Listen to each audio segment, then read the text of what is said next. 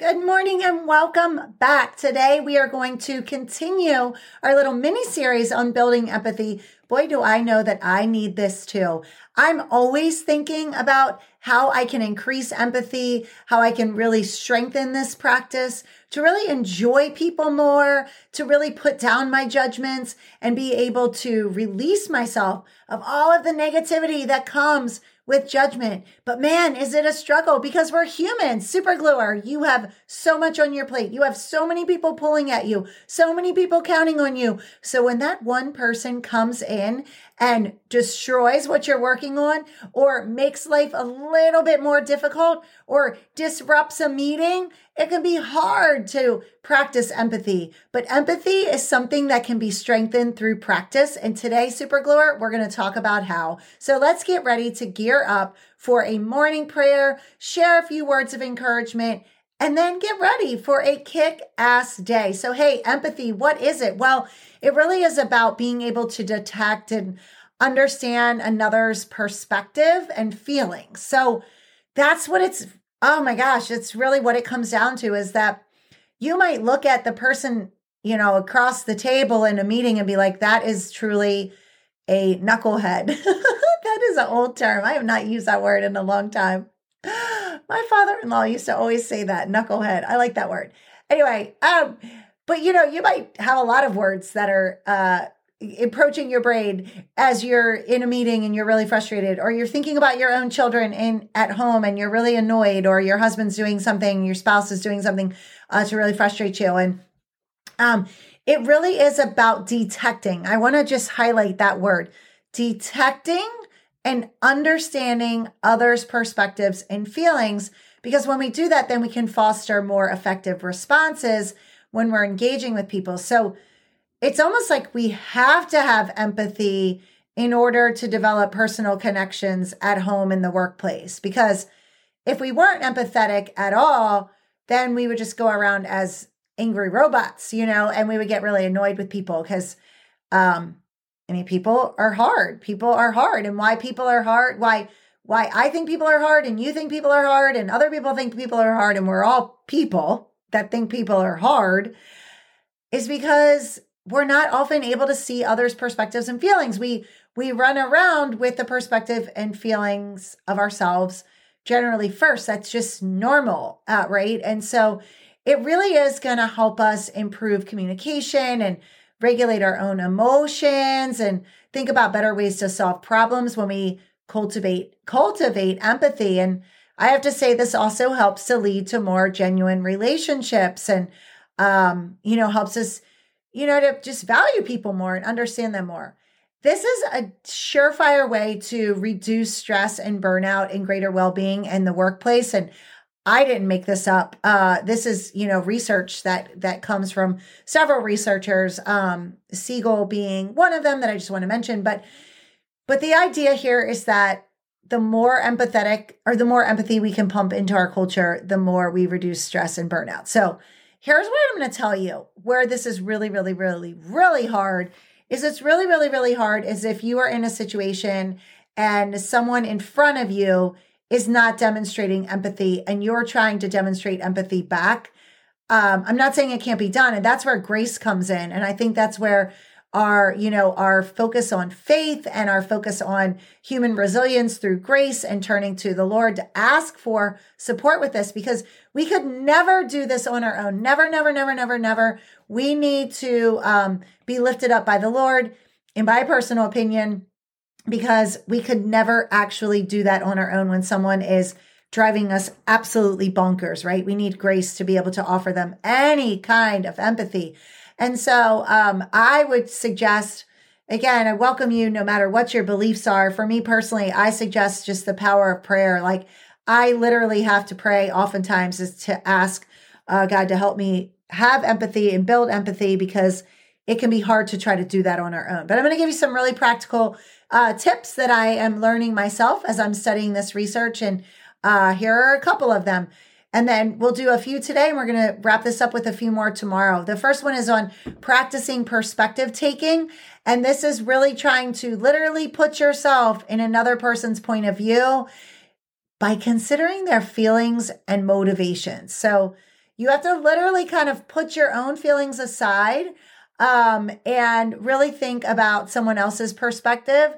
And this really can help you to grasp how another person is feeling, without taking on their feelings, or, feeling less stressed, or allowing there to be less stress, I guess, because you're practicing empathy. So perspective taking, this reminds me of, I don't know, it's been over a month now. I think I mentioned, you guys, my girls ended up getting COVID. They're vaccinated. They had very little symptoms. They did fine, but they had to quarantine, and Danielle was home from college. And I had ordered a new modem because, I need fast internet up here, get the work done, right?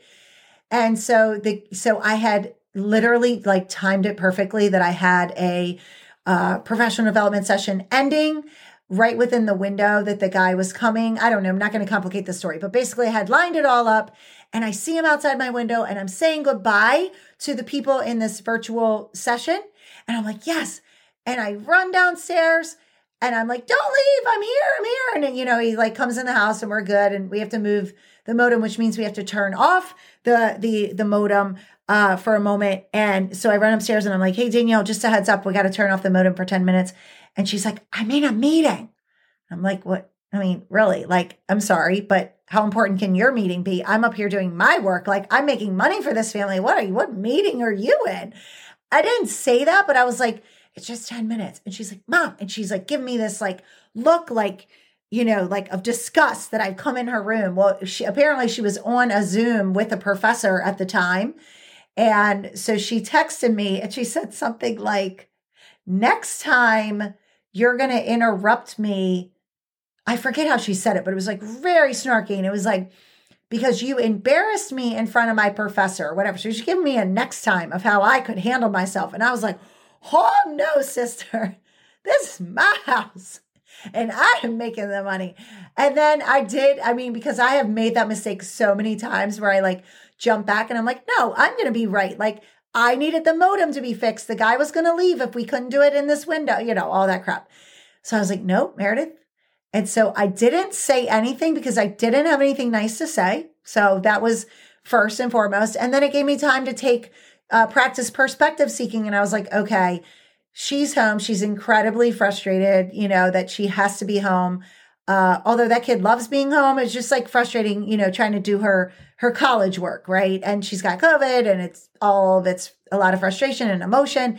And then she's got this professor who's brand new to her, who doesn't know her, probably thinks that her little mommy is coming in to interrupt her or be in her meeting. So I had to at least kind of try to open up the perspective, right? And I bet you can you could take a million examples in your own life. And so I decided I was going to walk in, and I opened up the door, and I was really calm, and I was really careful because I knew if I said too much, I would explode on her. So I still was like, you don't tell me, But anyway, that wasn't necessary in the moment. So I just opened up the door, and I was like, I'm really sorry that I interrupted your meeting. And I wanted to say, but you're so damn lucky that we have internet in this house and that, whatever. But no. I just left it at that. And then I was about to walk away, and she was like, Mom, I am so sorry. I did not mean to be rude. I was so embarrassed because this professor doesn't know me. And then he shut down the entire class because I had COVID. And so she was dealing with her own emotions. So I tell you that long, complicated story. I hope it made sense because I'm talking off the fly, but I'm just remembering how important it was to practice perspective taking because, she and I are super duper duper close. And we have that kind of relationship, but you might not always have that relationship with someone else where a quick sorry is going to open up, right? And it takes vulnerability in terms of practicing perspective taking, but you might have someone who is closed on up with their feelings and you don't know what they're thinking. So it can be hard to take on their feelings, but I will promise you that it is a less stressful method of living your life than not practicing perspective taking. So at least trying to see the other person's perspective, even if you don't know their perspective and if they don't deserve it. They deserve it because you don't actually deserve it either, because we all make mistakes. And by the grace of God, we are forgiven and we are made holy once again, right? So we all have things that we do that we hope to be given grace for. So I'm just going to advocate for practicing perspective taking. And I think that the last tip I want to give you for today is about showing curiosity. So rather than assuming that you know something about someone else, especially when that someone else is driving you mad crazy, or their performance isn't really great, or like they just seem to be kind of acting like a butthead, showing curiosity.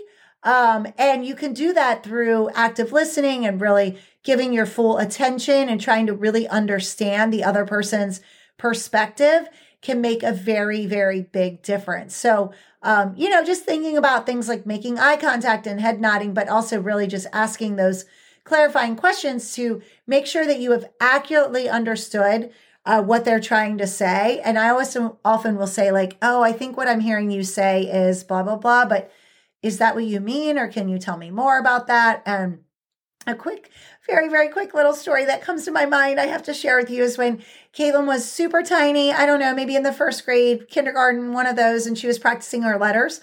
And she had to get every letter perfect. And she was writing her letter A so very slow. And I thought I was going to lose my mind. Full-time mommy, full-time working mommy.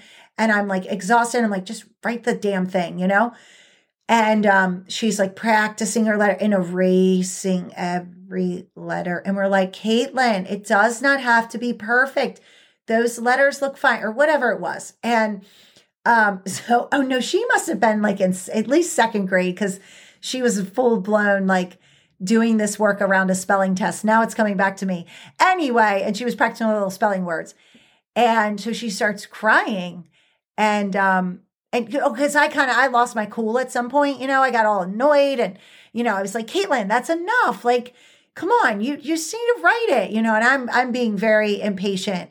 And she starts crying. And I was like, Caitlin, do you know why mommy got upset with you? I didn't mean to make you cry. I'm not trying to upset you. Do you know why I'm upset? And she goes, because I don't know all my spelling words. And I was like, no, that's not it at all.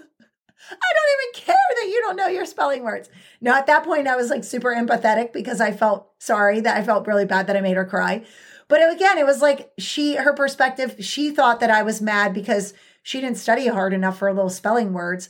And I wasn't. I just wanted her to not be so hard on herself about her letter formation.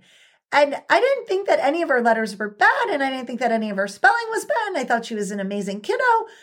I just wanted her to be nicer to herself because she was erasing every damn letter and starting over. So anyway, those are my little stories for the day.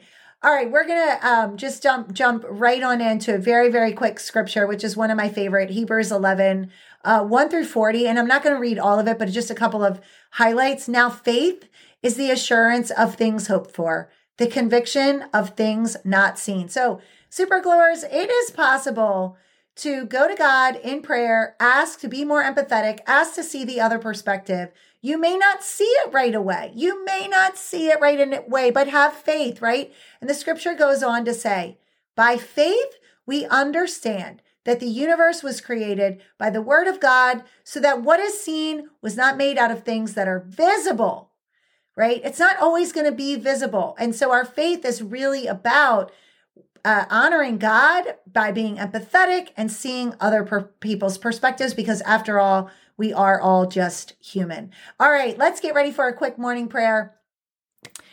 Dear Heavenly Father, thank you so, so much for giving us the grace when we need it to be more empathetic.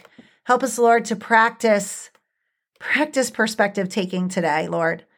Bless us with the ability to see the other person's perspective, even when it is really hard. I ask this in Jesus' name, amen. Hey, super glorious, get out there and have a kick-ass day. Bye.